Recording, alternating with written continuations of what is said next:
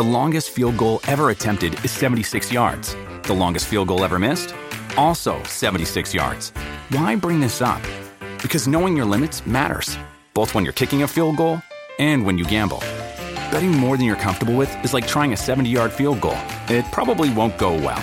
So set a limit when you gamble and stick to it. Want more helpful tips like this? Go to keepitfunohio.com for games, quizzes, and lots of ways to keep your gambling from getting out of hand.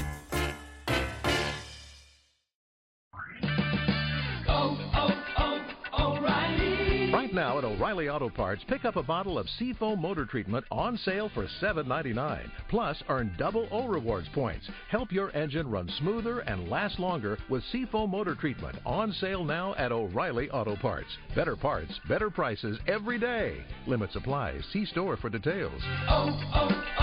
O'Reilly Auto Parts. Blog Talk Radio.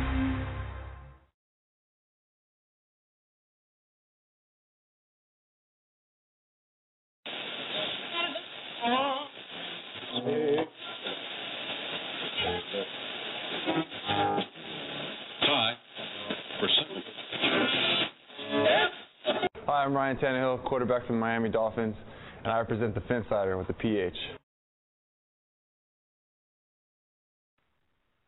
Absolutely right, guys. We are back. We are live on the air right now. Phinsider podcast is up and going.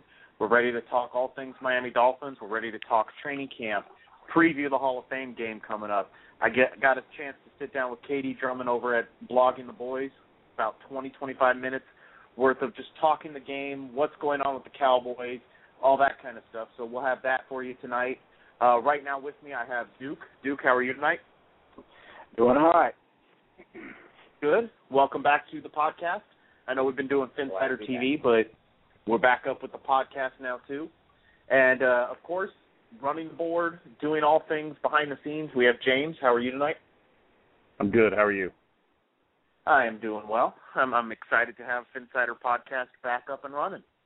So if you guys are listening in live right now, make sure you jump on the Phinsider, and you can ask us questions there. You can hit us up on Twitter at the Phinsider, and you can always give us a call, 347-326-9461. If you're listening to this on a on-demand download type of thing, we're going to aim at every Wednesday night having the Phinsider podcast. And it's going to be this time, 9 p.m. Eastern, every Wednesday. We'll be able to take your phone calls. You can also download us on iTunes, and you can find us on blogtalkradio.com. So there's all kinds of ways to hear us talk Dolphins. There's all kinds of ways for you to jump in and get into the conversation. And we are really excited to bring this back. It was something that we did last year, and it sort of went away for a while, but it is back up and running now. So we're ready to go. To get us started, Left Coast Fin fan, first question up is Lance Lewis ever going to get healthy enough to compete for a line position? And if he does, do you think he beats out Jerry?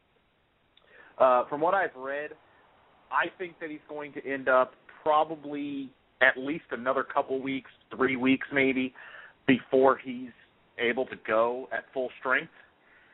And I think that by then, they're going to be trying to lock in the offensive line. I think at best he's probably a reserve lineman at this point. You guys, any thoughts on Lewis? I think John Jerry's out. I'll just put it that way. He was kind of like the pet project last year, as we saw on Hard Knocks, where O-line coach Jim Turner said he could become a Pro Bowler if he ever buys into it. But he was doing okay this year, and then he got hurt. And the extent of the injury we don't really know, but we know he's going to be out for a while. I just don't. I think either he goes on IR, and they give him the full season IR, or they give him that one where he can come back in week 8, or it's going to be. I think he could be traded. I've read that. I think it's WalterFootball.com mentioned him as a possible trade to, say, Dallas or a team that has a power run scheme. But I don't know that they would just outright cut John Jerry. But I don't think he's going to be don't think he's going to be on the team for any in some form or fashion. That being said, I think Lance Lewis, therefore, is going to make the team. It's just a matter of whether or not he's going to beat out Josh Samuda at this point for the starting spot. And he also can be going up against Richie Incognito, who's been playing some right guard, and Samuda and Dallas Thomas have been playing left guard. So right now, Lance Lewis is kind of behind those other guys. Go ahead and bring in the fourth member of our show. Keith, how are you tonight? My goal is to be 73% more offensive than I was during the show last week. Oh, good. Were you offensive last week? Not really. We had some fun during the show. Keith, we're talking. Left Coast Fin Fan had our first question, and we're talking Lance Lewis. Is he going to be ready? Is he ever going to be able to compete for a starting job? I said I think he's probably at least 2 to 3 weeks away from being full strength, and at that point, I think the team's already trying to lock in the line. And I think that what we're probably going to end up seeing is Mike Pouncey's going to stay at center, Martin and Clabo stay at the tackles. You're going to see Samuda take left guard, and you're going to see Richie Incognito move to the right. That's my personal thoughts on how they're going to fill out this offensive line in the end. But what are your thoughts on the offensive line and where it stands right now? I think you're pretty close with that projection. I think that of the guys who you didn't mention, I think that Dallas Thomas is probably lurking. I think that the thing with Lance Lewis is when he was in Chicago, he was a nice additional piece, but he wasn't ever a guy on that line where, we look at him like Pouncey, and we really expect him to clean things up on the inside. Lance Lewis is a good player and whatnot, but, he's competing against, Samuda has looked really good. So, a couple of weeks ago, I'd say that, Lewis is probably a good month away, but the way he played in Chicago, I don't see why he can't compete for that right guard job. Now I'm not so sure. So I think that his health will play into it, especially if he isn't ready coming up here, going into the preseason, and with how well Samuda has played. But the guy I'm most intrigued to see is Dallas Thomas. So. Well, I'll say this in regards to the offensive line, and I don't want to jump the gun here, and we may be going to be talking about this later, but Heath and I have sent some texts over the past couple of days, and I'm of the opinion right now that while I believe what is sorry, that? we're having technical issues right now. I'm working on something, and apparently it keeps trying to automatically play the already recorded portion of the show. So, sorry. No problem. I was going to say I believe that, in my opinion, our next first round draft pick is going to be a left tackle. And that's not to say that I think Jonathan Martin can be okay, but at this point, from all I'm reading, he seems to be possibly the weakest link on the line at this point. So it all depends. That's one of the main things I'm going to be watching in the Hall of Fame game, is just see how he does against whoever Dallas throws at him, whether it's DeMarcus Ware or their backups or whatever. But I'm less worried about the right guard spot and all the other guard positions as I am the left tackle spot. And I said on Phinsider TV last episode that I do believe he'll be an okay left tackle. I don't think he's just going to be complete. I don't think he's going to be Colombo 2.0 on the left side. However, I think that's going to be a major area of need to upgrade next year. Well, two things on that.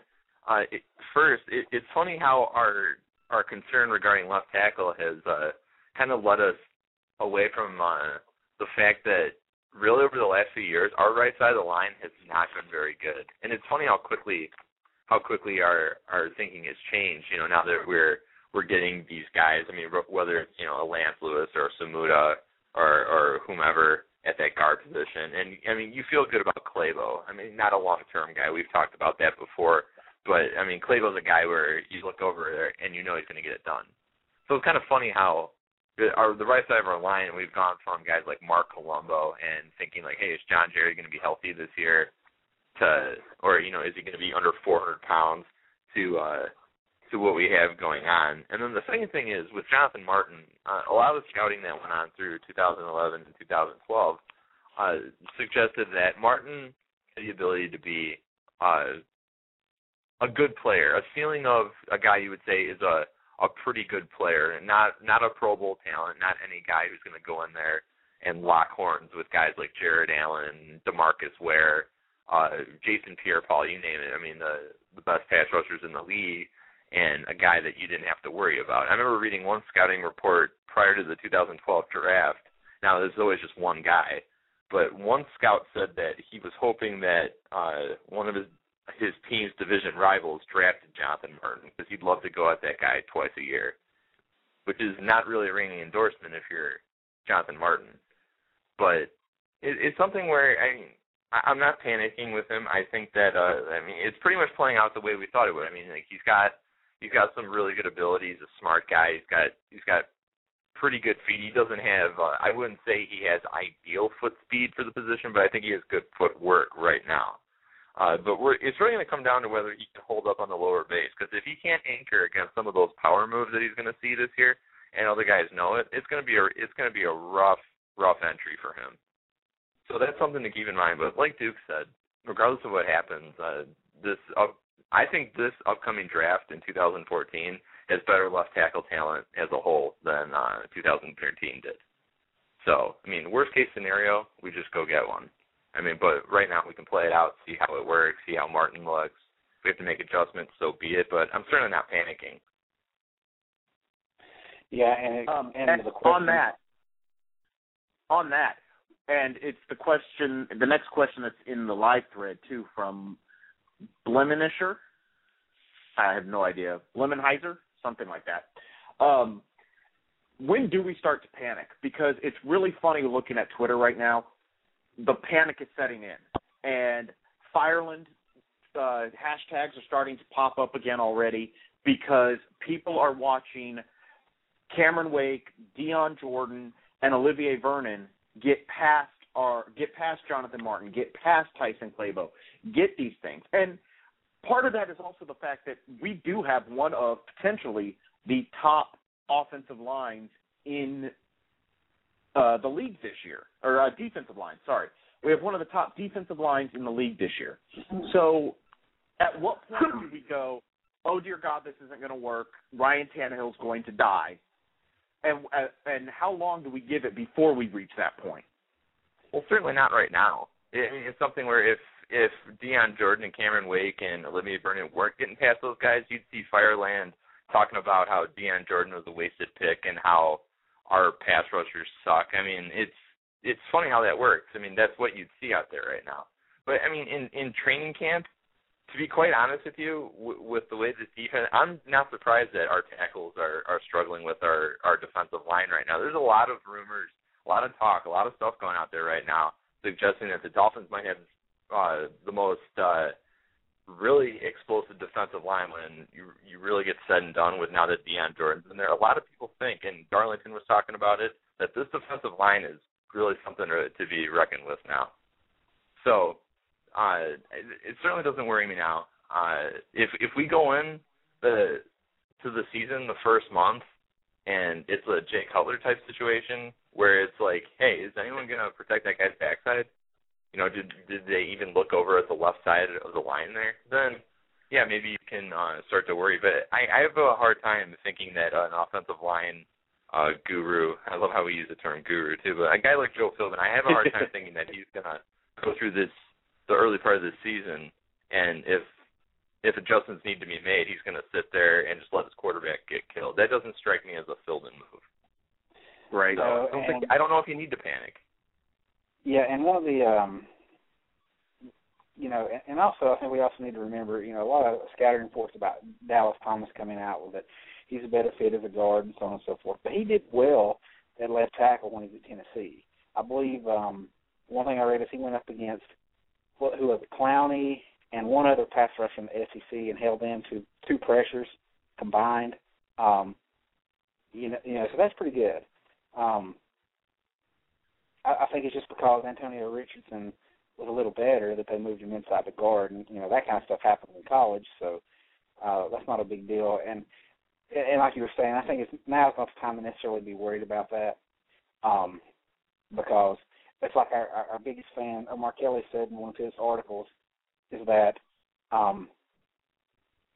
if it's all fun to be, it's all good right now, but if Vernon and Jordan and those guys go into games against other teams and they can't generate pressure, maybe that's a sign that our line is just that bad. I, however, happen to be a little bit on the positive side, and I believe our defensive line is just going to be that good. I think that's probably a very good possibility. I mean, I'm hearing that Keyston Randall has stepped up his game. Vaughn Martin, a guy that that was a signing that just completely went under the radar. They've been playing him at end, and he's been doing some good things. Jared Audrick has been playing beastly as a defensive tackle, has seen no time at defensive end.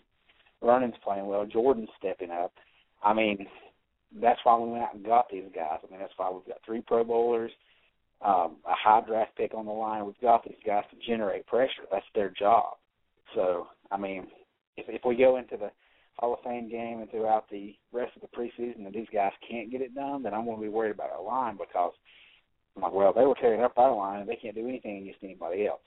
I, however, believe that we're going to see, for the most part, I think we're going to see those guys go out and take care of business against some of these other offensive lines. That's probably the biggest matchup in the Hall of Fame game that I'm going to be watching.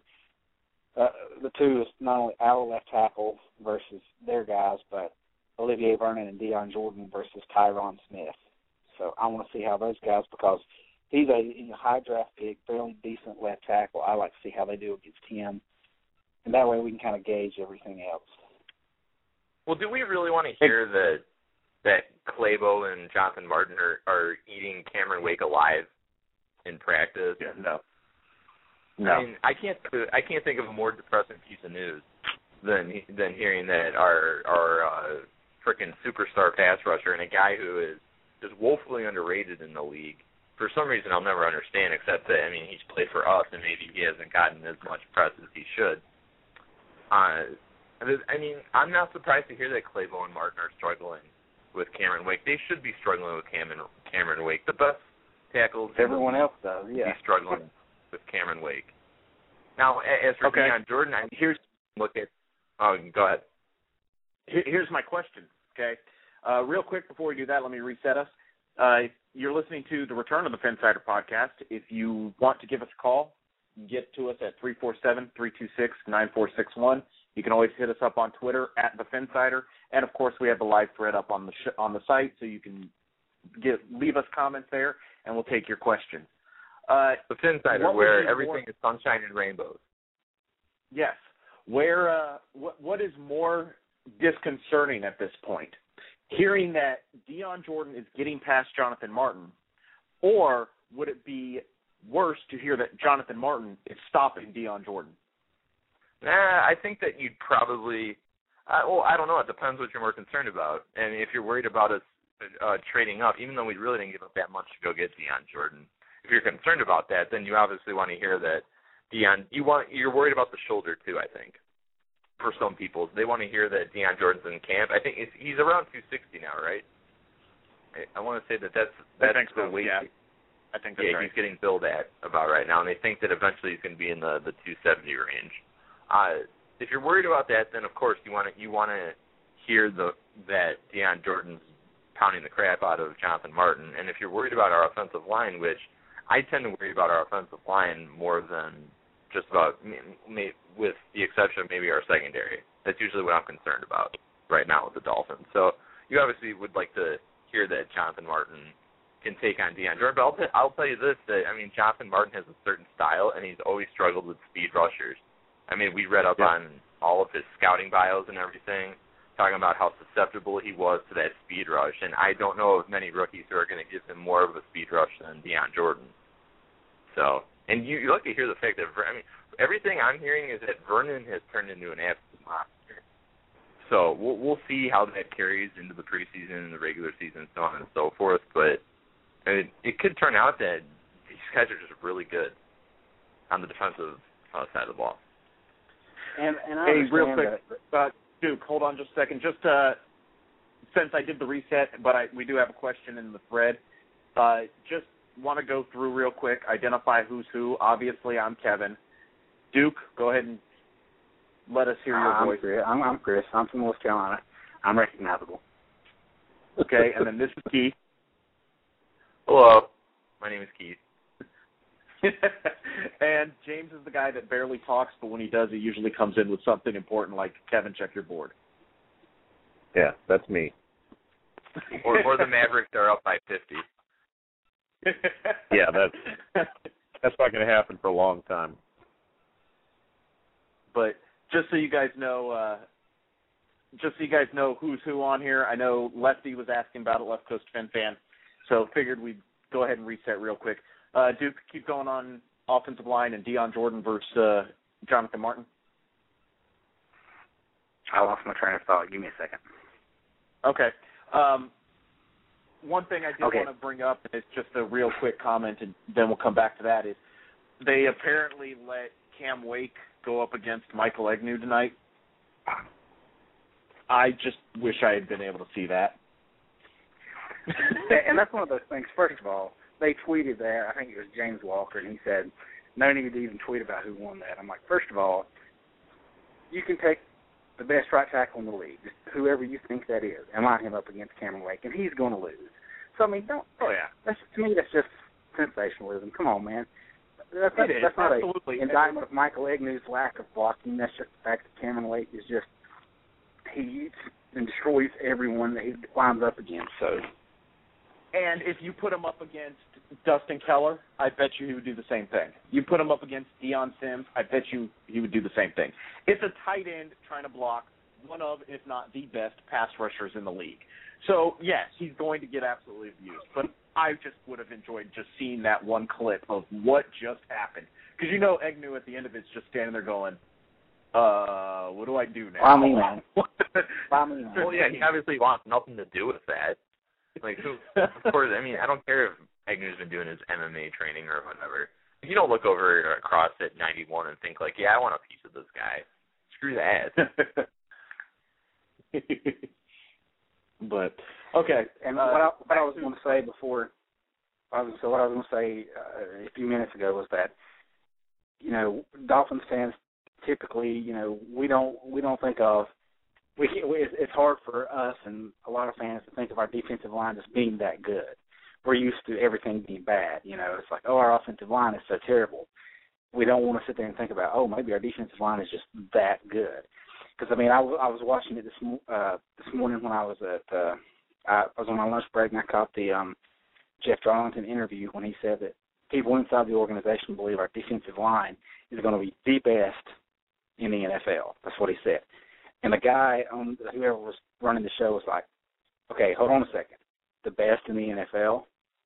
And, I mean, it kind of, stopped me a little bit, but that's kind of how our organization feels about it, is that this defensive line is so good that they think it's going to be the best defensive line in the NFL, better than everyone else.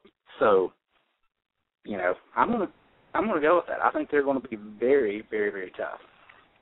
And I think that's part of why our offensive line is struggling so bad, is because I'm going to play the optimistic one and say that our defense is just going to be, or at least our front seven is just going to be that dominant. I got a comment on Twitter, and unfortunately, I don't have our sounds in the board anymore. When, I guess over this hiatus, when Blog Talk Radio upgraded their systems, it dumped our sound, so I don't have my nifty little Twitter sounds that I really liked. But is there a loyalty hashtag on it? No, there's not. He's S Brandon 05 just simply said, "Will we trade a DT?" And I think there is a potential there that you could see a Paul Soliai or a Randy Starks get traded. I don't think there's any way Jared Odrick gets traded. I could see it, but I don't think it will actually happen. I don't think anybody's going to take Starks at $8.45 million, obviously prorated, however they break it down. But I don't think that you're going to see Starks. So I think it comes down to Soliai. Do you think there's any way, I'll go Keith first, that we can trade Soliai? Yeah, of course you can. You've got a premier nose tackle in the league. Of course that guy holds value. I mean, it's something where kind of on the back of that, the nice thing with the Dolphins, the way they've set this up is they can cycle through these defensive tackles after the season, and suppose they trade Soliai and suppose Starks walks, you have Randall in there, you have Odrick. I mean, you can kind of replenish the interior with maybe one draft pick. You know, maybe you go and look for a one technique guy, someone with a little bit of bulk that can serve as a sort of a two gap type presence. But yeah, I would say that Soliai's value has got to be pretty high here, because I mean in recent years a lot of these teams that run these 3-4 sets have lost their nose tackles, or their nose tackles have gotten a lot older. And I mean, Soliai's a proven commodity at this point. You know, nobody thinks like, yeah, what are we going to get with him? You know where you're getting. I mean, the guy's a complete animal. I mean, he's a classic, just two gap space eater. Not much in the pass rush department, but rarely are those guys really anything to write home about in terms of a pass rush presence. So I mean, there could be a market for him. I don't know how much we'd get in return. It'd be great to get a higher pick, obviously, but I think that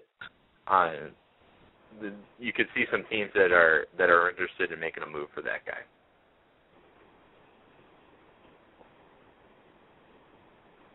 Silence. What's going on here? I was trying to form a question. I didn't know where I wanted to go. And the number one rule in radio is never have silence. Well, I'm going to jump in there. I'm going to follow along with what Chris Kaufman said on Twitter about this. Apparently there was some people were tweeting him about trading Randy Starks because Jared Odrick was getting a start. And he's like, why are Dolphins fans so eager and willing to get rid of talent? Yeah. You know, I'm in agreement with Keith. It depends on the market. I mean, if somebody comes up there and offers a second and a fourth for Paul Soliai, I would really think about that. But unless it's just an overwhelming offer, I'm keeping all of those guys. I mean, I have no problem. It's not my money, so I have no problem with a guy like Randy Starks coming off the bench or mixing it up. I mean, think about it. We've got the perfect line. We can play 4-3. We can play 3-4. We can do just about anything that we want to do. And I understand, we can lose these guys next season. But like you said, we can probably replenish this defensive line with maybe one draft pick. True, we won't get anything out of it, but at the same time, unless there's an overwhelming offer, I'm keeping all these guys because they're obviously the strength of the team, and I don't really want to weaken the team unless I can get something of super-duper great value in return.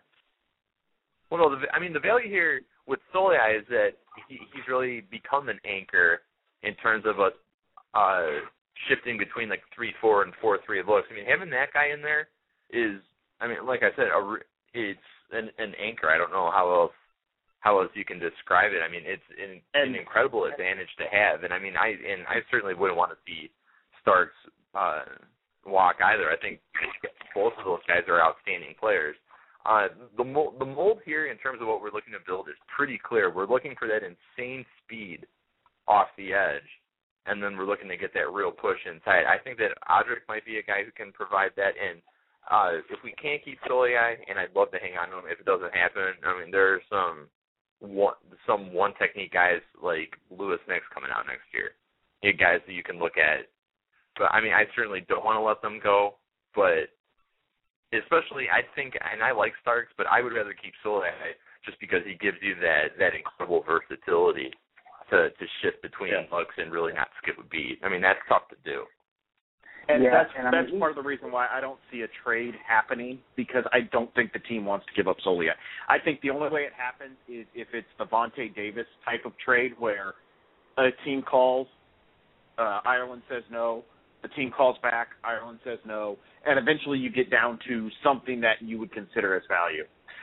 Real quick, I do want to move away from offensive and defensive line and start putting our eye on the ball. But Omar Kelly tweeted out just now, got to be honest, I'm beginning to get excited about Dion Jordan.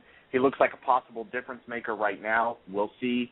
At Robbie2184 wrote, Dion Jordan missed OTAs and about 3 days of practices, yet he leads the Dolphins in sacks in practice after only 2 days in team drills. So all of a sudden today, because of what Dion Jordan did out there's a lot of praise going his way. And I know ESPN already put up a story about how Dion Jordan was shining today in practice. So going back to the Jonathan Martin issue, if everybody's jumping on Dion Jordan this quickly, are we really saying that it's a Jonathan Martin issue, or are we saying that it's Dion Jordan is playing that well? I want to go, like I said, I want to get our eye onto the ball, and I think that the place to start there is going to be the wide receivers. And I know that Duke has been waiting all day to talk this, so I will turn it over to him in just a second. But my point here is, yes, Armand Benz got hurt. Yes, we lost Armand Benz, and there's firewind already coming up that Armand Benz, a scrap heap guy, gets hurt, and suddenly the team is spinning already and all this stuff. Guy, he was the fourth wide receiver. If we lose Brian Hartline, Mike Wallace, Brandon Gibson, and granted, I will take into account the fact that Brian Hartline is apparently hurt right now and Mike Wallace may be hurt right now. But if we lose one of those three, we can start to worry. When you lose the number 4 guy, you don't really have to worry because our number 4 wide receiver is not a wide receiver. Our number 4 wide receiver is Dustin Keller. Our number 5 guy is coming out of the backfield either as a fullback or as a running back. We're going to be okay, I promise. And I hope I didn't step on your rant, Duke, so I will now turn over the radio to you. Oh, I can't wait to man. You stepped all over it. No, but that, I've seen this, that people are worried about wide receiver depth. And, it's tough to lose guys to injuries. And, it goes back to this, who are we going to sign? When we signed Julius Pruitt, people are like, well, I wish we'd have signed, proven guys, or this guy was out there and that guy. This guy, if you're going to play fourth wide receiver, you're going to have to be a special teams player. That's the main thing. That's the reason they went for Julius Pruitt. People were upset that they didn't sign Colley or Laurent Robinson, but at the same time, is that the guy, with all these concussion issues, you want running down as the gunner on special teams, the guy who's going to have to hit people as hard as he can?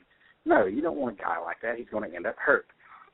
And while it's a nice idea to say, hey, we could sign Brandon Lloyd, and he can be our fourth wide receiver. And, if one of our guys gets hurt, we can just bring him off the bench and we're not dropping off. But at the same time, you're wasting a roster spot because guys like Randy Moss, yes, I know, guys like Randy Moss and Brandon Lloyd, guys like that, they're not going to play special teams. So I think somewhere deep down with some of these people that are getting upset about the depth of wide receiver, there's this latent, I want one of these guys to step up and take Brian Hartline's spot. But that's not going to happen. We're not going to sign a guy to take Brian Hartline's spot. He's entrenched. So if that's what they're thinking, they need to get over that. This wide receiver stuff, the depth we're looking for, last year at this time we were trying to find starters. We're not worried about that now. We're not trying to find backups to special teams guys. It's not a big deal at this point. Yeah, if we lose guys, you lose guys, but that happens. This whole thing's not a big deal to me. Yeah, it annoys me to see all this. People worried about it all of a sudden because we lost one guy. And yeah, he was making plays in camp, and he was a guy maybe pushing for that third spot. But at the same time, there are obviously concerns there. But when you're talking your fourth wide receiver, you're not talking about somebody that's going to get 1,000 yards. You're not talking about somebody that's getting 75 to 100 catches. So are we really going to immediately jump onto everything is screwed up and the Dolphins suck because Armand Benz got hurt? He shouldn't be wearing that number 19. Absolutely not. The good thing is, as long as he has the number 19, Caleb Sturgis doesn't get it. And Caleb Sturgis already had a groin injury, but Caleb Sturgis was number 19 in college, so that's the number he wanted. And yeah. I don't want our kids to wear it. Oh, man. It's nice to see everything get back to normal at the Fireland hashtags. I was starting to miss those for a while. So it's nice to get those back. But I think you are wise to bring up the fact that the role that we were looking for Benz to fill is something that we've got Keller and maybe Agnew and maybe Deion Sims doing too. You know, in terms of like these bigger body threats, guys who might be able to get stuff done in the red zone. I know Keller's not the best producer in the red zone, but certainly along those lines. So I think it's a good idea to bring that up and say, like, you know, he isn't the only big-bodied receiver type we have around here. So I mean, it's unfortunate to see that Benz is hurt. I was thinking that it might have worked out, but it's nothing to freak out about or start with the Fireland stuff you know.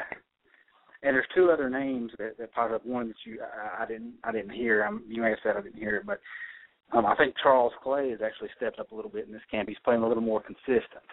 Scored a touchdown the other night in the scrimmage. I believe he's becoming a little more comfortable in the system, and I believe he's the guy that's going to get more targets.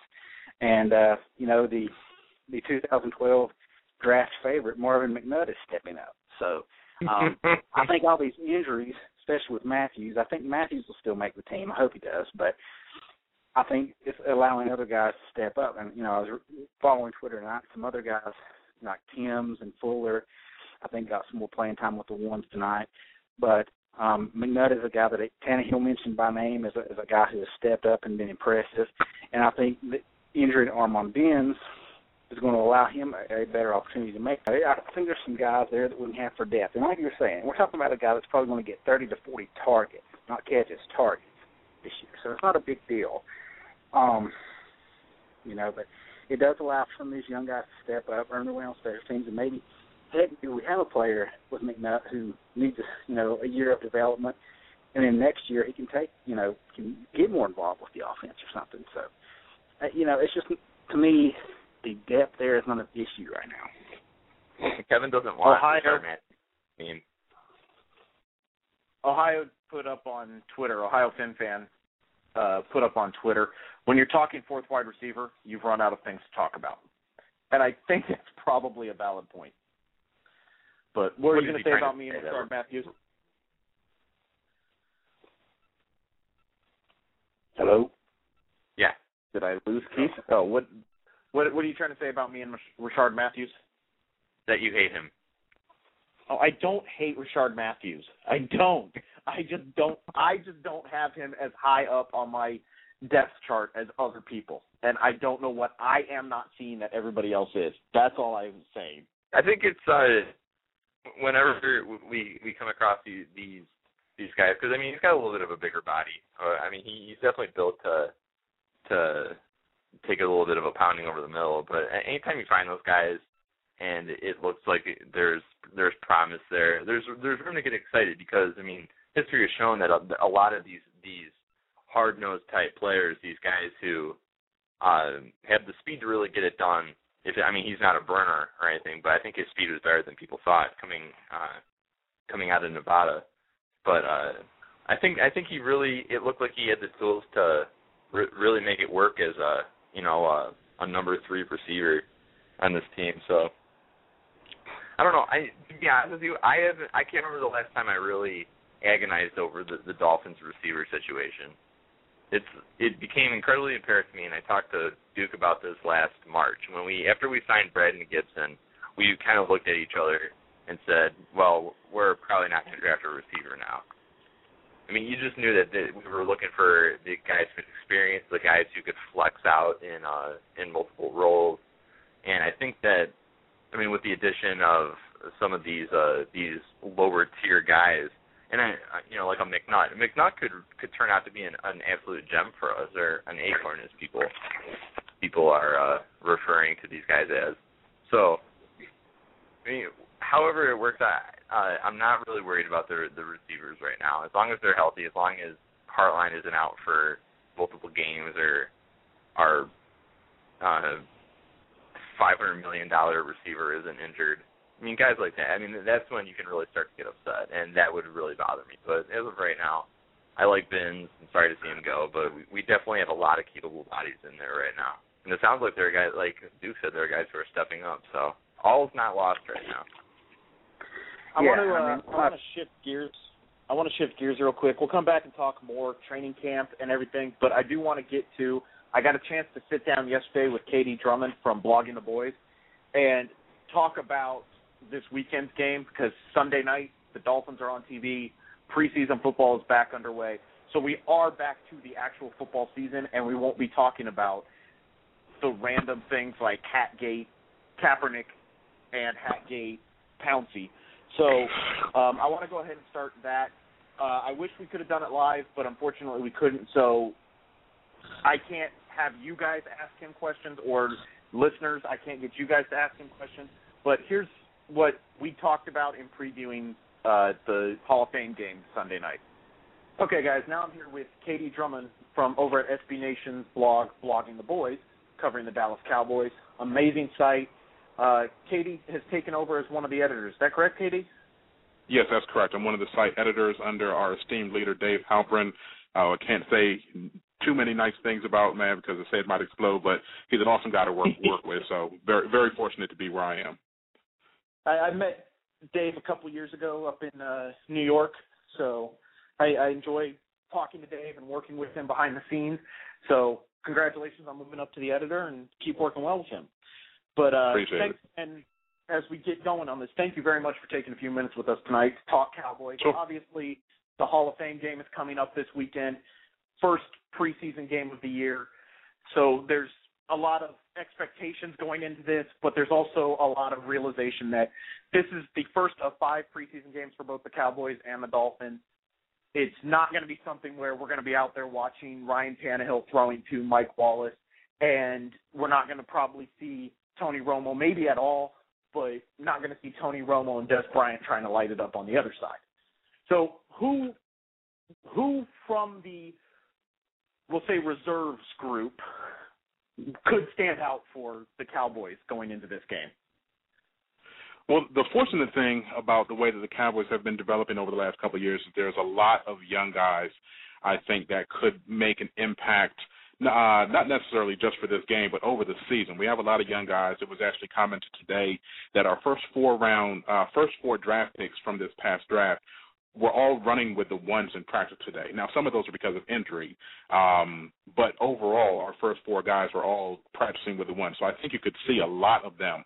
Obviously, first-round draft pick Travis Frederick, he'll play center. He'll run guard with the second team as we try to work out where he goes in the offensive line. Our second-round draft pick Gavin Escobar, the tight end. Our main backup, James Hanna, he's actually out with a hamstring injury, so you're going to see a lot of Escobar stuff since Witten probably isn't going to get a lot of run at tight end, so you'll see him a lot. But the 2 guys that I'm most excited about are the next guys in line. Terrence Williams, the wide receiver out of Baylor, he's right now penciled in as our 3rd wide receiver. He's in a battle with Dwayne Harris, a 3rd-year guy. But he's really been coming on of late. A lot of the stuff that he was confused about early in the camp, he seems to be letting that go, and he's running great routes, and he's a guy that can pretty much take the top of the defense. Obviously, he led the NCAA in yardage and catches, I believe, in 2012. And then on the flip side of the ball is safety J.J. Wilcox, who is one of my main pet cats, to use a Bill Parcells-ism. He's a guy that I really love. And obviously, Dolphins fans, y'all know a lot about Bill Parcells-ism. They were, we had him as a coach, so we got great press conferences that I don't think y'all got as many as the GM, but still. J.J. Wilcox is a guy, he just lays the wood to people. He is out there really hitting to the point that they're telling him to calm down in practice because he might knock out some of our own players. But he's a very intriguing case. He's only played safety for 1 year. He was a convert at Georgia Southern, a small school, from running back / wide receiver, played safety for the first time. But he has, according to all reports, amazing instincts. So right now he's running with the ones because Barry Church has been out with like a root canal or something stupid like that. But he has a chance to really make a play on becoming a starter because he's behind Will Allen, who obviously in the AFC conference, you guys know, he's a journeyman type of safety, came on for Pittsburgh at the last year when they had injuries to Ryan Clark and Troy Polamalu. But to me, he's just kind of a journeyman guy, and I think that spot is something that Wilcox can eventually take from him. So I'll be very interested to see what he can do, as I assume he's going to get a lot of snaps against your backups that are going to be playing on Sunday. Bill Parcells and great is not a set of words that normally go together around Miami Dolphins fans. Not for Miami, no sir. That's a whole other issue. I'm here with Katie Drummond from SB Nation's Blogging the Boys, talking Dallas Cowboys and previewing the Hall of Fame game coming up on Sunday. Want to talk real quick, just I want to know your reaction when in the first round you guys took Frederick, because that was a pick that a lot of people just kind of went, wait, what? Well, to be truthful, I was shocked. I did probably more all-season draft work this year, not probably, definitely, more all-season draft work this year than I ever done in the past, where I was actually had 150 players on my big board. I think the count was actually 171. But I was all gung-ho trying to get Jonathan Cooper. That was my guy.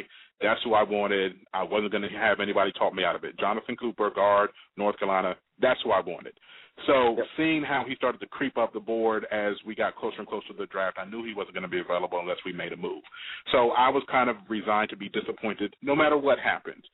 And then when Dallas traded down, and the initial reaction going off of the Jimmy Johnson draft value chart was that we got hosed, because if you look at that old chart, you saw that the value wasn't there. However, as I learned following that, there are subsequent other draft charts that people use and that are frequently used that said that we actually came out on top in that trade, and it wasn't as if they were completely off their rocker and only getting the third-round pick back from San Francisco.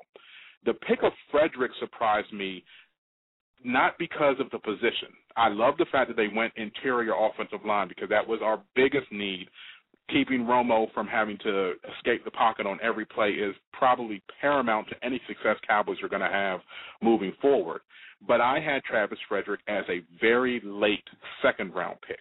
I believe I had 16 players as first-round rated guys, and then I had a crazy number of guys that were in the second round. And Travis Frederick was actually at the bottom of that list, along with two other players, Kyle Long and then Justin Pugh, who we know were picked by Chicago and New York in the first round. And nobody seems to have a problem with those guys picking those players that early. But the Cowboys getting Travis Frederick at the end of the first round, as well as Terrence Williams, who came along as your third-round pick. But everybody's up in arms because everybody likes to dog the Cowboys. So was I happy with the pick when it happened? No. Was I disappointed? Yes. Did I learn quickly that just because it wasn't what I planned or what I had foresaw for the team to do, that didn't necessarily make it the wrong decision? Yes, I eventually got to that point. And it happened rather quickly, because that's just kind of the way that things move. Once you sit back and you say, hey, there are other ways that you could, multiple ways to skin a cat, and this is how they addressed it. So when you look at the fact that the way that the offensive linemen, especially the interior offensive linemen, were flying off of the board in the first round, it strictly made sense based on the fact that the Cowboys have made a concerted effort to always, with their first-round pick, draft the best player at his position. They've done it year after year. They did it with Morris Claiborne. They did it with Des Bryant. It's just kind of been their pattern over the last couple of years. That's what they do. They always like to get the best player at a position, and that's what they did drafting the center in Travis Frederick. And we all got to see their draft board anyway, because Jerry Jones likes to take pictures in front of it, apparently. But, there you go. Yeah, shout out to Rabble Rouser who cracked that draft board, and he got us a little famous. We were on First Take. Well, we were mentioned on First Take. They didn't want to interview anybody, but they mentioned us on First Take and on all those different shows. We had a little scroll and everything, so we were very proud of that moment. It was nice. We used it on the Phinsider and did some analysis of the Dolphins draft according to how Jerry Jones would look at it. But the guy that you guys took that a lot of Dolphins fans were big on and really wanted to see come to Miami is Escobar. And the Dolphins fans were very big on trying to address our tight end position. And then Dustin Keller came, and we kind of backed off of it a little bit, but he's only on a one-year contract. So we were really looking at maybe addressing that tight end. We ended up getting Deion Sims, who is a bigger body guy, but seems right. And people are starting to realize is more athletic than they thought when they just saw this big body tight end. But how has Escobar looked, and how do you expect him to be used this year? Well, the interesting thing about Escobar is that he can't block, and that's the issue. He wasn't asked to block when he was in Aztec, San Diego State. He wasn't asked to block. He was their main offensive weapon, so they kept him out in routes. And he's such a big guy that getting low in order to get that leverage is really sort of a problem for him.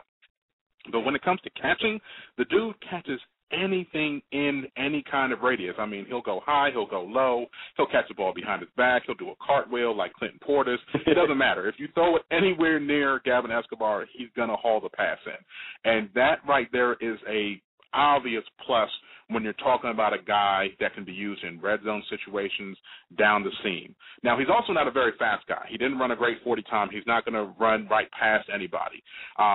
But as I'm sure you know, that's not a prerequisite for getting open in the NFL. If you can run precise routes, if you can cut on a dime, if you have this gigantic catch radius and you can get up and sky above defenders, especially linebackers or safeties, depending on who the matchup is, you can definitely make your way in the NFL as a tight end. Now, his official position on the depth chart right now is he's third tight end. But the Cowboys are going to be running a base 12 personnel set this year. So we're talking about Jason Witten, and then right now the number 2 is James Hanna. James Hanna we got out of Oklahoma in the 6th round last year. So he has the speed and athleticism to, run past people. That's not an issue for Hanna. So the idea is that we have both Hanna and Escobar to give us our variations on the 12 and then the Big 12 personnel packages, and then even looking to doing some 13 personnel when we're down to the goal line, and really maximizing the value of having people that can block adequately, because Hanna's not the best blocker either, but block adequately enough, but really be a passing game threat that you have to account for them when you're lining up against us on defense. So that's really what we're looking at right now, is how quickly they can get him to at least become adequate in the blocking game, and the quicker he does that, the more we're going to be able to utilize him in year one and as the year progresses. It's funny that you said he's not a blocker and doesn't know how to block and was never asked to block. I was chuckling as you were saying that, because that's exactly what the Dolphins drafted last year in Michael Egnew, and he has driven Dolphins fans nuts because of that. Mike Sherman absolutely 100% wants a guy who can block, and Michael Egnew can't do that. And he has gotten better this year. Don't get me wrong. He went out and he worked MMA and all this kind of stuff to try to get better at block. And he's making progress this year. He's not going to be a guy that goes out there and tears up the world. But it was funny that you said that, because I just imagine Escobar coming into Miami and having the exact same problem that we saw Egnew have last year. And we all wanted Escobar, so. The scary thing for us is that the fact that Jason Witten is such a great blocker, if we're running packages with Witten and Escobar, are we really keeping Witten in and letting Escobar run routes? That's kind of counterproductive. I mean, I love everything that Escobar does, but we're talking about Jason freaking Witten. You're not going to keep him in to let somebody else run tight end routes. So obviously you do that as a change of pace to kind of, obviously you're going to assign a quality defender to be on Jason Witten when you have both of them in there and you can play those sort of games. But overall, sometimes you just kind of have to do what you do best. And Jason Witten staying in to block while somebody else goes on routes, not really the best scenario in my opinion. So it'll be interesting to see how quickly he can pick up on this blocking. And again, like I said, his height is such a disadvantage because blocking is all about leverage. And if you're that tall and you can't bend, what are you going to do? So we're keeping an eye out on it. As we're about a week and a half into training camp right now, because you guys start at the same time as the Dolphins with the Hall of Fame game. So how has Oxnard been this year, and how healthy are you guys going into this first game? Well, Oxnard has been beautiful from all reports. Unfortunately, I didn't get a chance to fly out this year. I got to make it out next year, but we do have a man on the street, Rabble Rouser, as I spoke earlier. He's out there, and he's live at camp pretty much all the time with us. But camp overall has been a success with an asterisk by it, if that's the way that you want to frame it. We lost guys on the very first day. We lost our backup defensive end, Tyrone Crawford, to an Achilles injury on the first day, done for the year, tackling dummy drill. Wasn't even contact, tackling dummy drill. And automatically, all of the oomph, all of the passion, all of the excitement about rejoining camp got sucked out of everybody. Because last year, by the time we made it to our blue and white scrimmage, which is basically the first Sunday following the opening of camp, we had like 18 players down at the time. This year, we only had 10, so we're doing a little happy dance that we only had 10 guys that were injured for this. But it's a serious issue. Anthony Spencer, he's hurt. I believe he came into camp hurt, and he was kind of shielding the injury from the Cowboys while he was in negotiation trying to get a long-term contract as our franchise player. He has a bone bruise as well as bone spurs that he just had a scope done to clean that out. They say he's going to be fine when it comes down time for the regular season, but he's most likely out for most of camp. We have a consistent issue with hamstring injuries. For some reason, we're struck with the hamstring voodoo magic. Jay Ratliff is out with a hamstring. Ben Bass, who is the third-string defensive end, he's out with a hamstring. James Hanna is out with a hamstring. Mac Bernardow, one of our starting guards, is out with a hamstring. Two of our other guards have spent time on the injuries list and are just coming back now. We had guys failing conditioning tests. It was just kind of like, oh, man, here we go again. But most of this stuff seems to be of the short-term variety, and they're just going to be overly cautious and make sure that we try to be at as close to full strength as possible when it comes down time to face the Giants for Week 1. So overall, our injury situation, as I said, not as bad as last year, still not great. Right now, even Des Bryant's nursing a sore hip. So even if they were planning on having him out there for Sunday's game, it's very doubtful in my eyes that he'll be out there. Tony Romo, he's recovering from a cyst removal back in April. He's been fine throughout the season, throughout the off-season work that he's been doing since he came back. Since we started camp, he seems fine, but it's probably going to hold him out simply because, as you know, first-string quarterbacks play a series at most when you only have 4 preseason games. You're tacking on a 5th. So you're going to be extra cautious with anybody that has any kind of thing that's a first-string guy, and I think that's what you're going to see with us on Sunday. Real quick, I want to talk Jason Garrett a little bit because he's somebody the Dolphins know, having been a backup quarterback and a quarterback's coach for the Dolphins. I'm on with Katie Drummond from Blogging the Boys, SB Nation's Dallas Cowboys site. So this offseason, we've heard a lot of Jason Garrett's on the hot seat. He's having the play calling taken away from him. Jerry Jones is dictating who his assistant coaches are going to be and all this kind of stuff. So what is the situation with Garrett, and how is he handling all of this? Well, let me first say that back when the Cowboys introduced their staff that they were bringing on last year at the beginning, there was an introductory press conference. They brought in Bill Callahan, offensive line, Jerome Henderson, DBs, and another coach that came on at the time. Jason Garrett said in that introductory press conference, January 2012, that once Callahan got himself familiar with the system that Garrett likes to run and with the quarterback, Tony Romo, he would have absolutely no problem turning over the play calling duties to Bill Callahan. He said this a year and a half ago. Every single Dallas beat writer was in that room during that press conference. However, they all miraculously have forgotten that for the last year and a half and turned around and said, this is all Jerry Jones doing. He's cutting off Jason Garrett at the knees, and that's the body part that I'm saying, because this might be a PG show, so I'm going to use the knees as a body part of saying what Jerry's supposedly cutting off. And it's just been amazing to me to see that completely be ignored, the fact that this was in the plans. Now, Jason Garrett isn't the savviest media person. He despises the media by all accounts of what I can see. He doesn't want to let them know anything about the Dallas Cowboys. So he plays these games where he doesn't want to answer any questions about anything that's asked to him. He tries to stonewall them. Unfortunately, our owner, Jerry Jones, doesn't play that game. He looks at every opportunity in front of a microphone as a chance for him to show how awesome he is at putting this team together, and he lets stuff leak. So you run into the paradox of saying Jason doesn't want the information out, Jerry doesn't care what comes out, and you get these situations where it appears to an outsider that, yes, Jerry Jones is controlling things and he's doing stuff that the coach doesn't want. He's actually just doing stuff that the coach doesn't want to talk about. Now, right. Garrett's had 2 straight 8-8 seasons. He came in as the interim guy 5-3 when he took over for Wade Phillips. 2 straight 8-8 seasons. If the Cowboys tank this year, sure, he's on the hot seat. Who wouldn't be on the hot seat if you go 8-8, 8-8, and you reverse that and go a little bit worse than that. But if the Cowboys get down to the last game of the season like they have the last 2 years in a row and miss the playoffs, I don't think that Jason Garrett's getting fired. If they go 6-10, 5-11, sure, he deserves to be fired. He hasn't made the transition that's necessary for this team.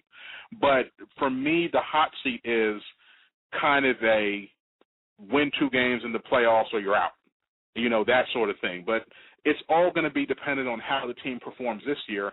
And in all actuality, which coach in the NFL isn't in that position? If Mike Shanahan and the Redskins go 4-12 this year, he's probably going to be on the hot seat as well.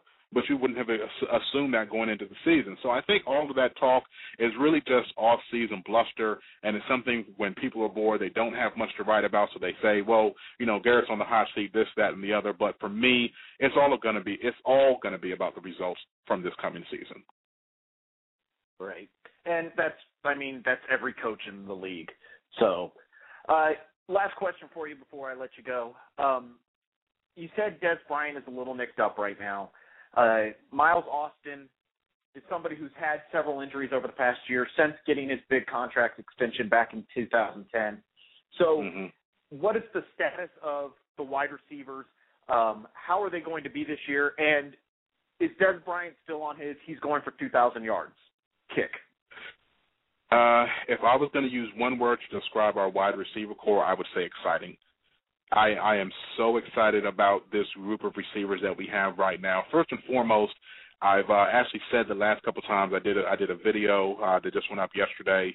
I did a podcast last week when I said the same thing, that the way that Des Bryant is performing in these practices and the way that he ended last season, I would not be surprised if he made a run at AP Offensive Player of the Year. He's that good right now. And it's not even so much his physical talent, which we've all seen. You can't deny it when you watch him on film, especially the last 8 games of the season once. Let me give you some backstory. The whole issue with the arrest over, the assault of his mom and everything, that got cleared up mid-season last year. Des Bryant had the best second half of a season that pretty much anybody has ever put up in the NFL after that got taken off of his shoulders.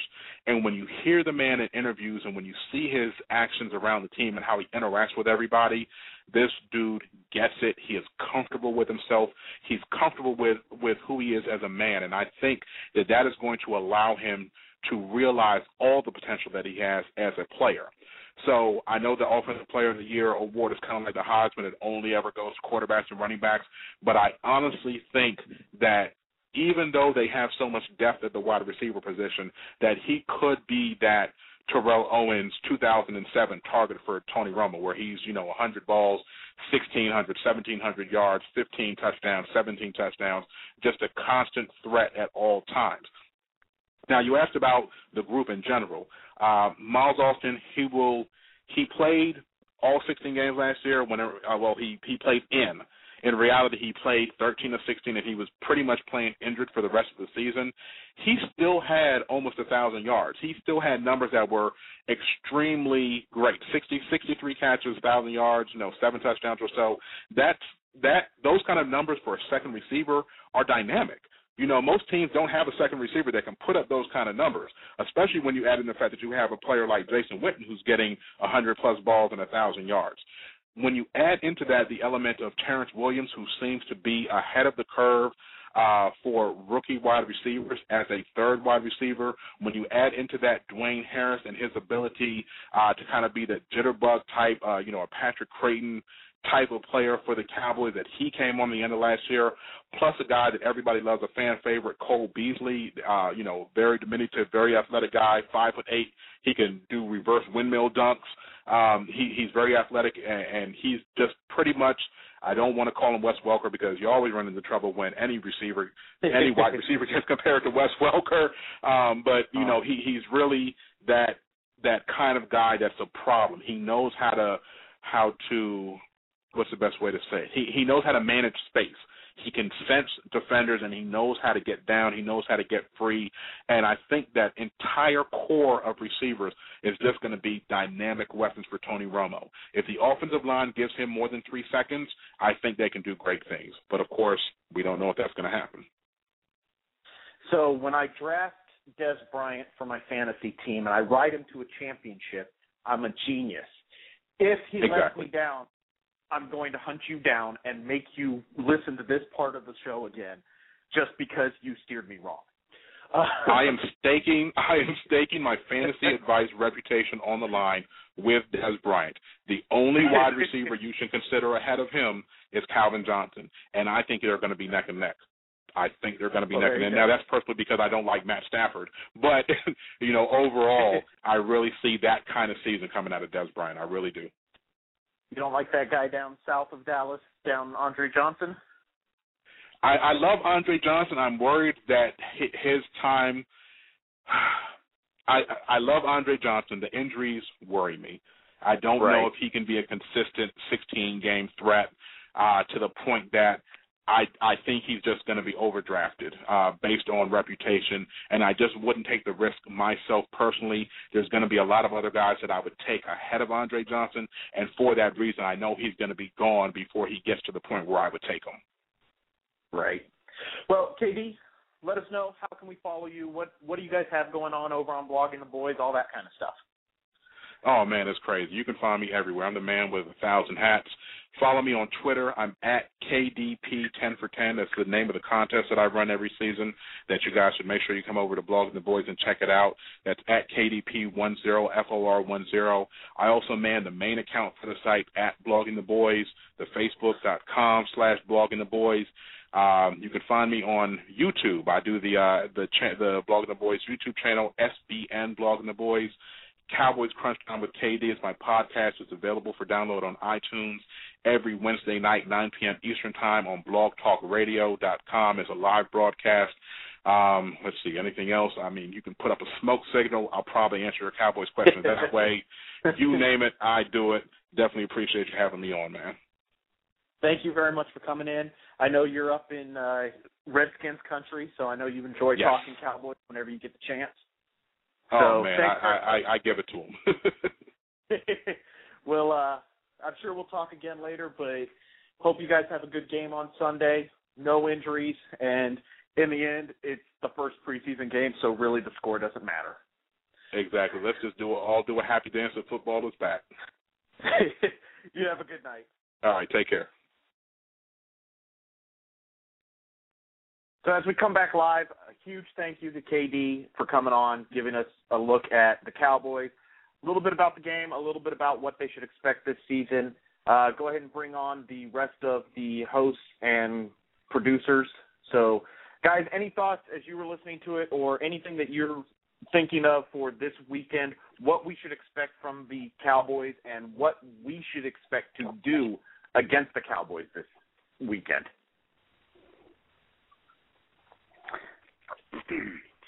I think we're going to see a lot of Pat Devlin.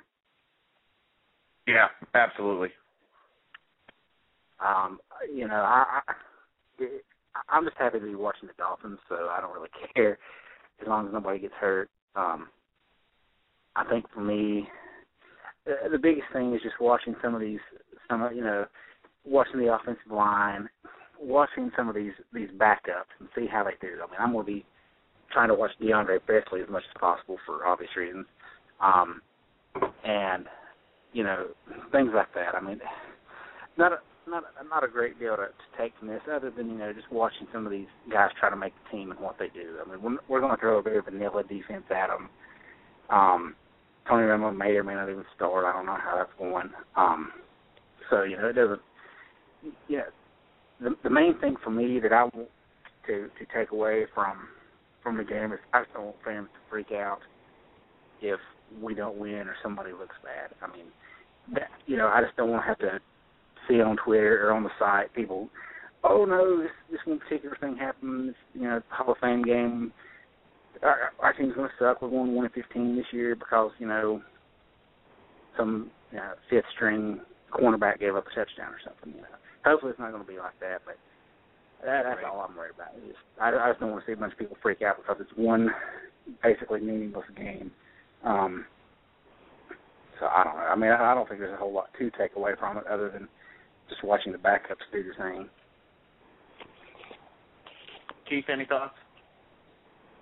No, about the Hall of Fame game. Yeah, about the Hall of Fame game. I think the big thing is just simply the fact that we are back into football and that the game is being played. Which is so vanilla.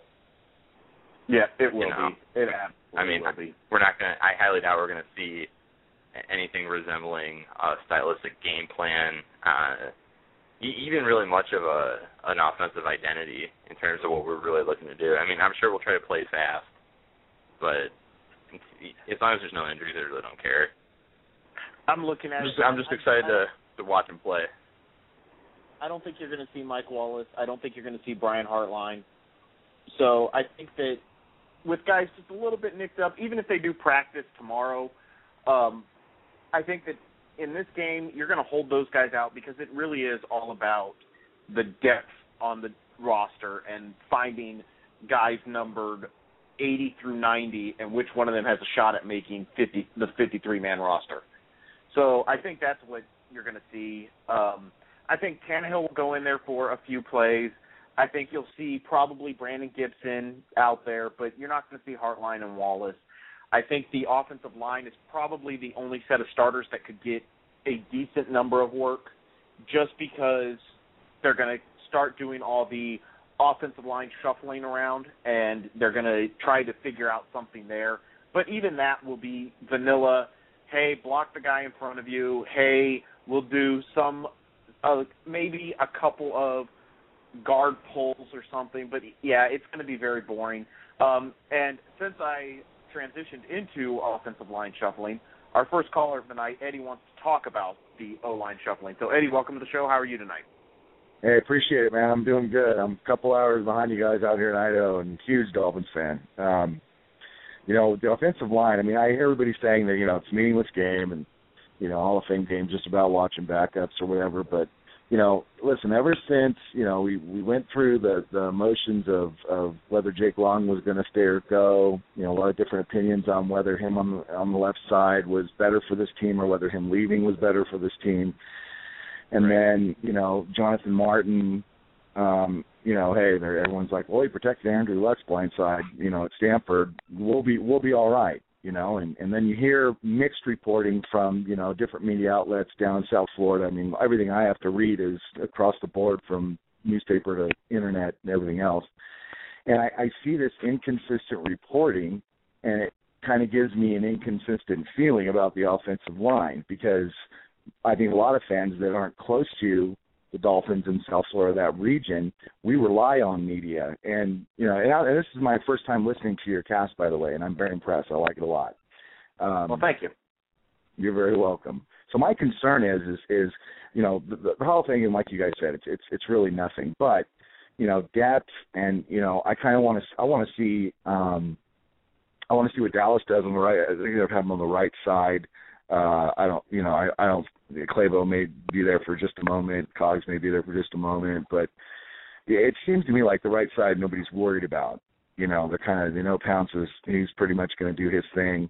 My question to you is just kind of what your feeling is, and not a cookie cutter reply because you hear the same kind of things over and over. I just kind of would appreciate a little bit more of an angle on looking at the offensive line now and not. It's kind of a two-part. Not only the 7 men that they're going to dress, but when you look at the offensive line right now, shooting forward through the preseason, how do you think they are going to put it together to A, protect Ryan Tannehill and make it so that if he's going to be mobile in the pocket, it's a design play and not him running for his life, and B, how do you think they can put this offensive line together to help Lamar Miller, to help Daniel Thomas, to help Mike Gillislee, to help that trio of backs complement and help the passing game, play action, which Tannehill is the best in the league at play action from what I remember reading. How are they going to do it, and who do you think is going to step up? Well, in terms of I'll let you go, Keith. Well, the seeds of the zone blocking scheme have already been sown in terms of the interior, which is why I think you're looking at guys like Samuda right now. Incognito is always in there, and Lewis, Dallas Thomas, and obviously Pouncey. In terms of really being able to bust it open for Lamar Miller, who's expected to have a big season, I think the seeds are already there. I don't know if anyone's really going to step up in terms of a zone blocking scheme. I think that this is the type of group that communicates well, can really get it done together. I'm not surprised that we drafted Dallas Thomas. If you ever look at his tape out of Tennessee, I mean, the guy can get to the second level pretty quick for someone that size. So it's clear what their MO is in terms of the interior. The trick is really, and we talked about this earlier, the reason nobody's talking about the right side right now is, which has been a focal point in past years, is because all eyes are on Jonathan Martin. So right. I guess not really a cop-out, but you're looking for someone to step up.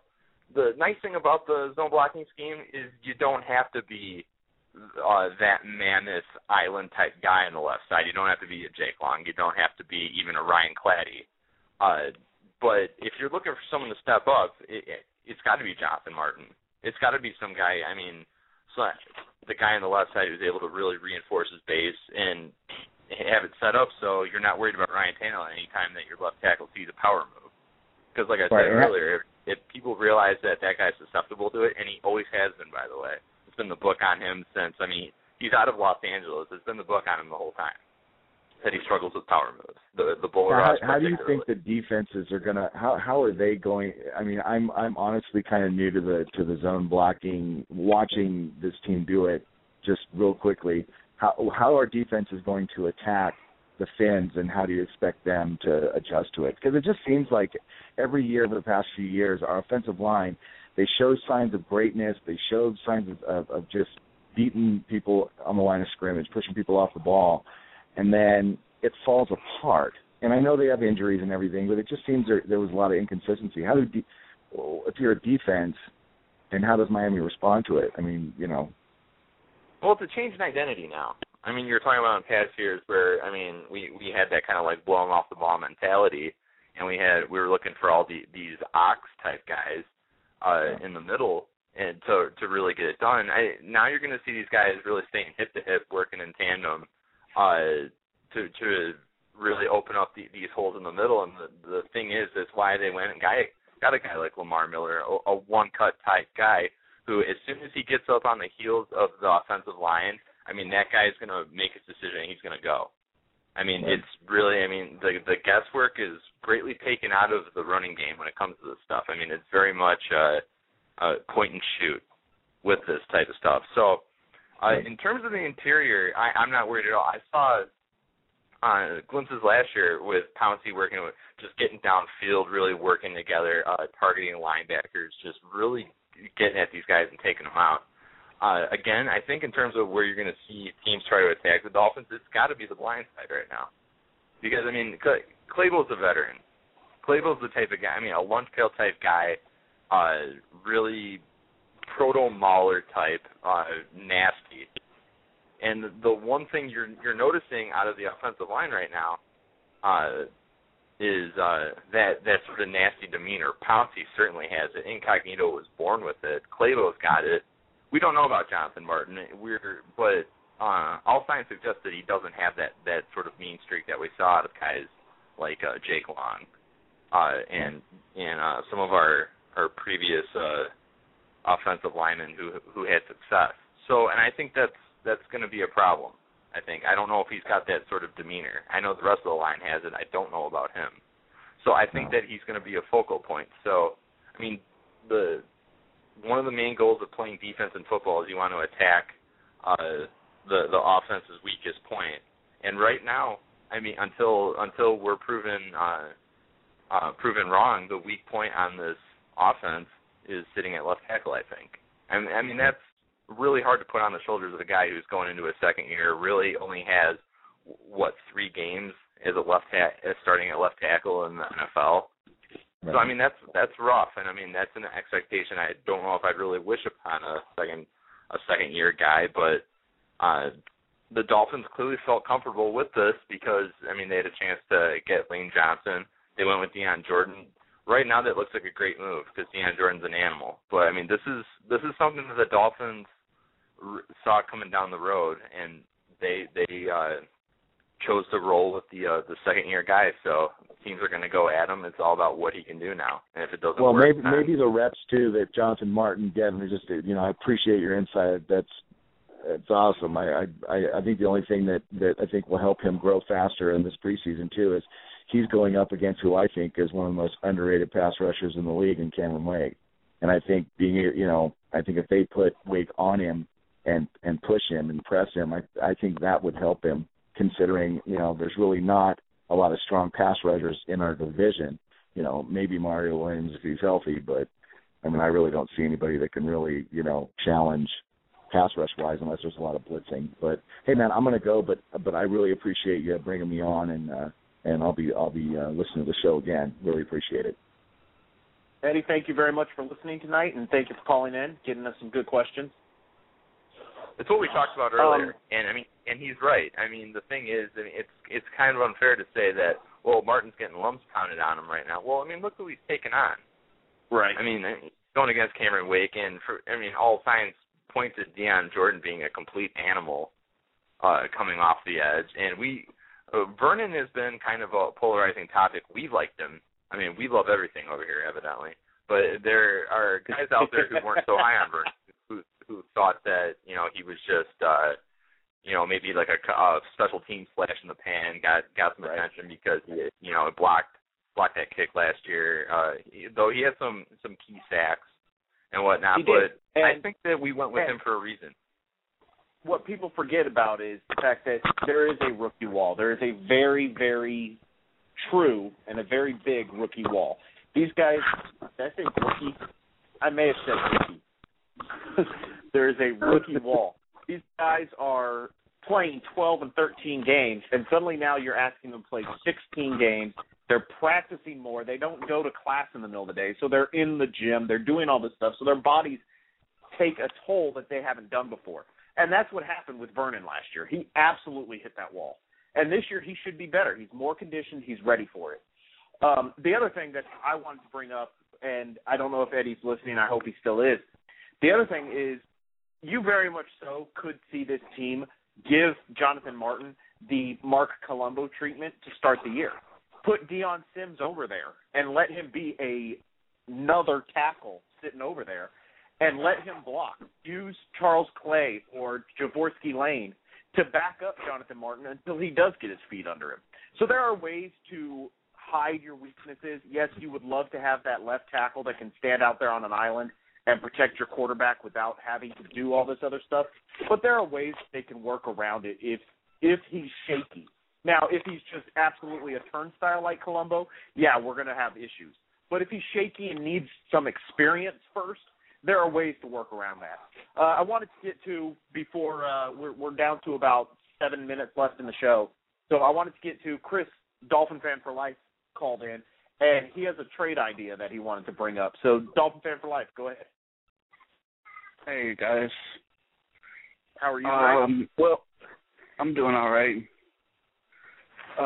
First thing and foremost, and it kind of ties into my idea, but, we're basically going to be looking at a very weakened, injury-plagued defense from Dallas. I'd say their Ratliff is injured. Everybody except Ware seems to be hurt. I mean, they brought in 4 rotational guys to try in and everything, try out and things like that. But, before people sit there and think, oh, we got the line set up and, oh, my God, Lamar Miller was the greatest pick ever, we have to realize that we're not going to be going up against Dallas's best. Oh, yeah, very much so. And it's the same way both ways. We're not going to put our best out there, and they're not going to put their best out there. So just like you can't hate the Dolphins based on what happens, you can't fall in love with what happens either. So, yeah, you're dead on right. Well, you're also playing a defense that is converting over to a 4-3. You know, we're not playing the 3-4 juggernaut Cowboys of 2007 here. You know, these guys are making the switch over to the Monty Kiffin defense, and we have no idea whether they've completely taken to that or not. The reports suggest they have not. So, I mean, there's going to be a great feeling out period. You know, I mean, everybody except for Ware on that front four is hurt, you know, and so they're not really going to take. I mean, you're putting together patchwork defenses based on injuries, which, I mean, brings me to the idea we need a receiver, which seems kind of funny considering how he spent the offseason just signing guys left and right. But had an idea for a possible trade. They need defensive line. We need a wide receiver. They have one. Not Des Bryant, because I can picture that press conference with Ireland and Des shaking hands and whatnot. Maybe his mom in the background, whatever. You know, but, you know, one thing that we're stacked on is defensive line. A possibility for a trade that I thought of was possibly Cole Meese, who is a converted linebacker from the defensive end position, and possibly Shelby for Miles Austin, maybe a trade of picks or something like that. How feasible is this? Because, you know, Miles Austin is an 8-year veteran. If I remember correctly, he was brought in around the time that Ireland was with the Cowboys. And we all know Ireland used to love the Cowboys. Not so much anymore, but, you know, what do you guys think? Duke, you want to take this? I know you're on the we don't. Oh, yeah, we do have Duke on here. Okay. I thought we lost you, Duke. I'll let you take it since you love the wide receiver questions right now. Well, I mean, I don't think we need a wide receiver. That's just it. We need wide receiver depth. I mean, we don't need starters. So that's the issue I'd have with a trade like that. If you trade for Miles Austin, where are you going to put him? I mean, you've already got money invested in Wallace and Hartline. So those guys are going to be, you know, your starters. You've got Gibson, who they went out and got, you know, to be a big part of the offense. So if you trade for a guy like Austin, that means you're taking away snaps and targets from someone else. And I just don't see who they're going to take snaps away from, you know, unless it was Gibson. But I don't think you go out and sign a guy like that to be, you know, only to go out and trade for another guy. Now, I could see something maybe mid-season if there was an injury to someone, but as of right now, we don't need another guy that's going to be a starter. So I think what you'd be doing is you'd be trading pieces away and picks away for a guy that right now you don't really need. I mean, I think the guys that you can sign off the street are going to be just as effective in the roles that they have. I mean, if you're going to go for a guy like, in my opinion, if you're going to go for a guy like Austin, you're going to do that, you know, before the draft. You're going to do it before free agency kind of hits, that kind of stuff. I don't think you do it now.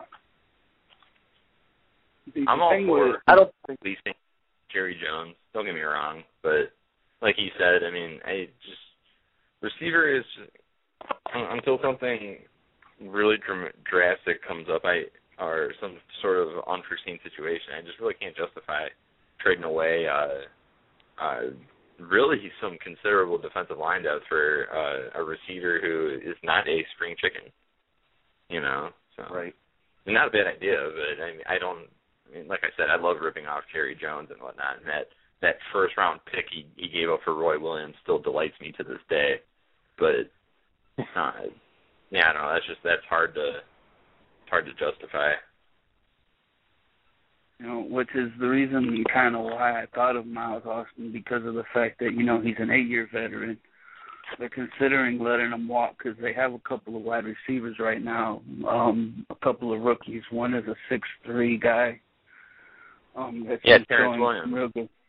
Yeah, and they've got a couple more guys that they signed that are pretty much good, good at doing what they're doing in camp. They're expecting to let him either walk or go as a free agent anyways. So, at this point of the game, he's kind of like that guy that he has starter experience, but he doesn't have to be the starter, and he can come cheaper than, the only other guy I could think of was like Aromashadu, who is in Chicago right now. They have a couple of receivers out there, so they're kind of putting all their hens together in one basket. And so I thought maybe him as a slot receiver, but he gets hurt a lot. It just kind of worries me because, even when we had all these starters, Wallace isn't pairing up with Tannehill. He's got a couple of catches, but it's slow cooking.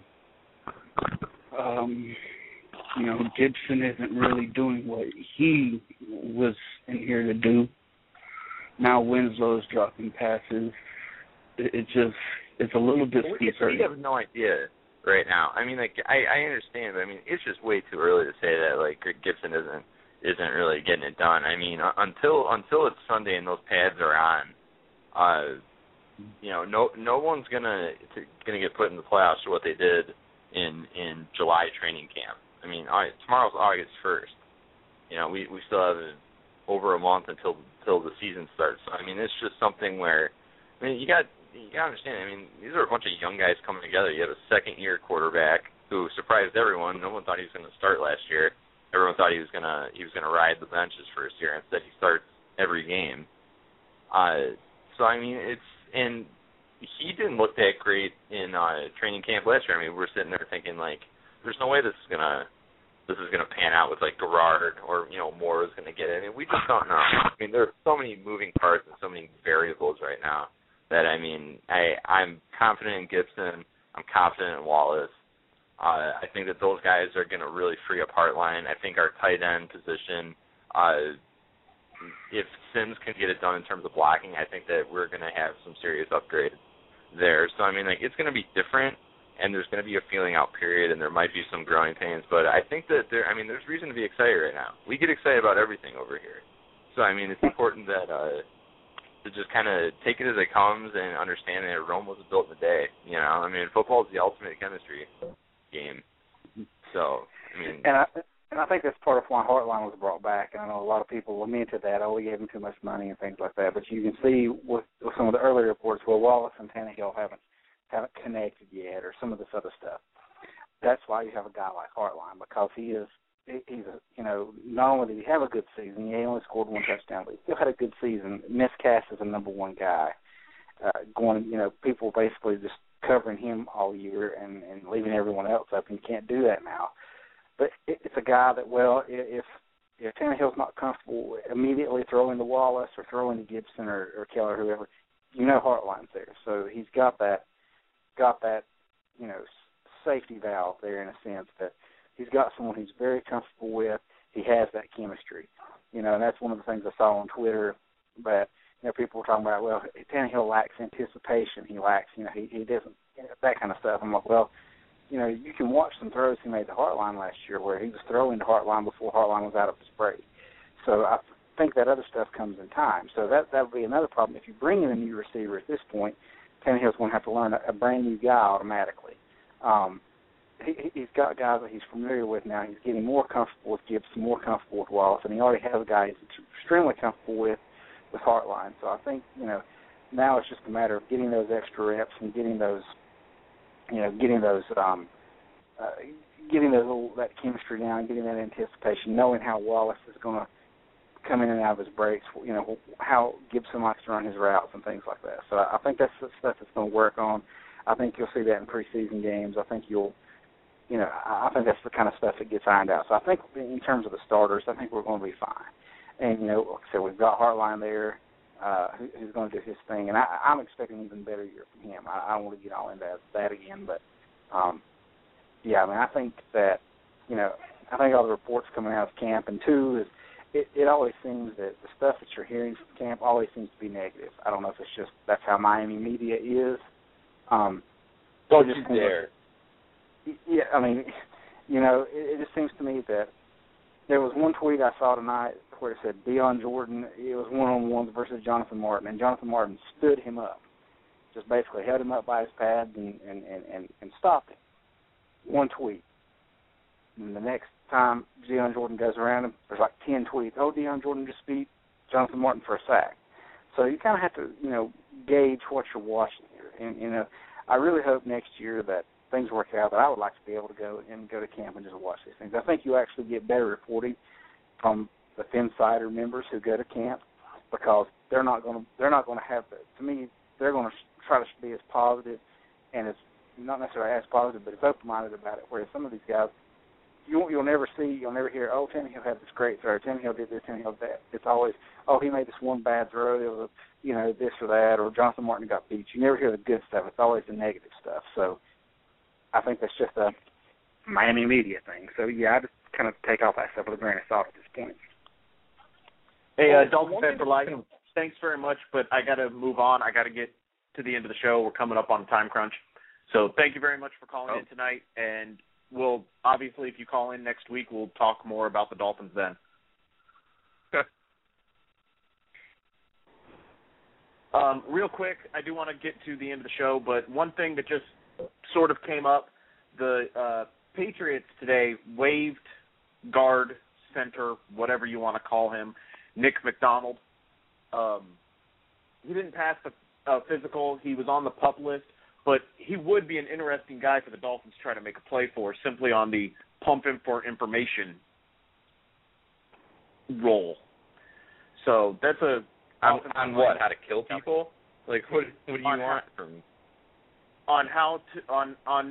Just on Brady, on the offense, all that kind of stuff. So it would be. You know what those guys are, I don't know. I mean, yeah, we do. I get what you're saying. You know how special with the AFC East is. Yeah, I mean, we know what that team is trying to do, and the thing is, I mean, like, they execute. Oh, geez, that's a joke into itself. I'm serious, though. I mean, we make fun of the Patriots all the time, and I hate the Patriots, but, I mean, like, you cannot dispute the fact that those guys execute their plays at a high level. You know what they're going to try to do. I mean, like, yeah, they come out with the occasional trickery, and you see a lot of funny things they do on defense, but those guys simply execute. I mean, and hold the Aaron Hernandez jokes, but they do. I mean, those guys are pros when it comes to just going out there and taking. Had so many cliches, but they take care of their business. Oh, it's just so many cliches. I'm dying. Well, let's go ahead and go around the horn and use a baseball reference there. Let's go around the horn and give you guys a couple minutes if you have anything left that you want to talk about tonight. Duke, you're up first. Anything?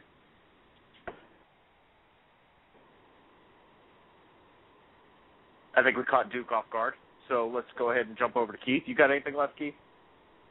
I'm already sick of looking at college prospects because I always start that up right around the end of August. My prediction is that the Johnny Manziel hype this year is gonna make Tebow look like a baby. I don't think we really understand or are prepared for just how bad this is going to get, because Texas A&M is a good team, and it is going to turn into a circus. And as someone who enjoys college football very much, I'm going to be torn because I don't like Johnny Manziel. He irritates the crap out of me, but I'm looking for anyone but Bama this year.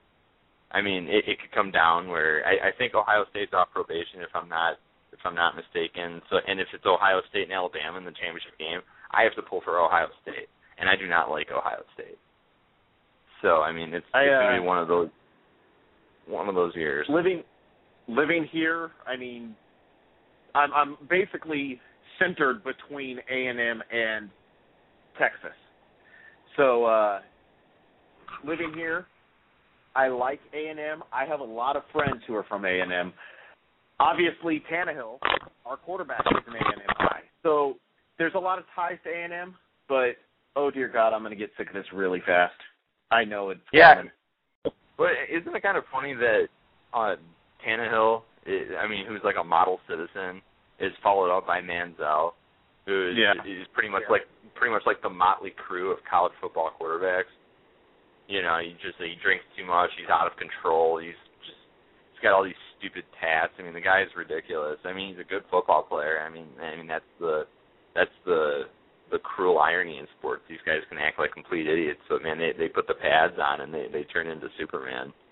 So it's going to be interesting. It's going to be I'm actually predicting that this is going to be probably the most interesting year of college football in the past decade. I think it's going to be a good one. So looking forward to it. Jump over to our silent partner. James, you got anything on your mind? No, sir. And that's why he's our silent partner. So with that, I'm good for the night. We will be on tomorrow night with the Phinsider TV. Do expect us to change the schedule up a little bit so we're not back-to-back nights. But tomorrow night, Phinsider TV will be on, and we will talk more Dolphin stuff then, and, of course, start getting more ramped up for Sunday night's game.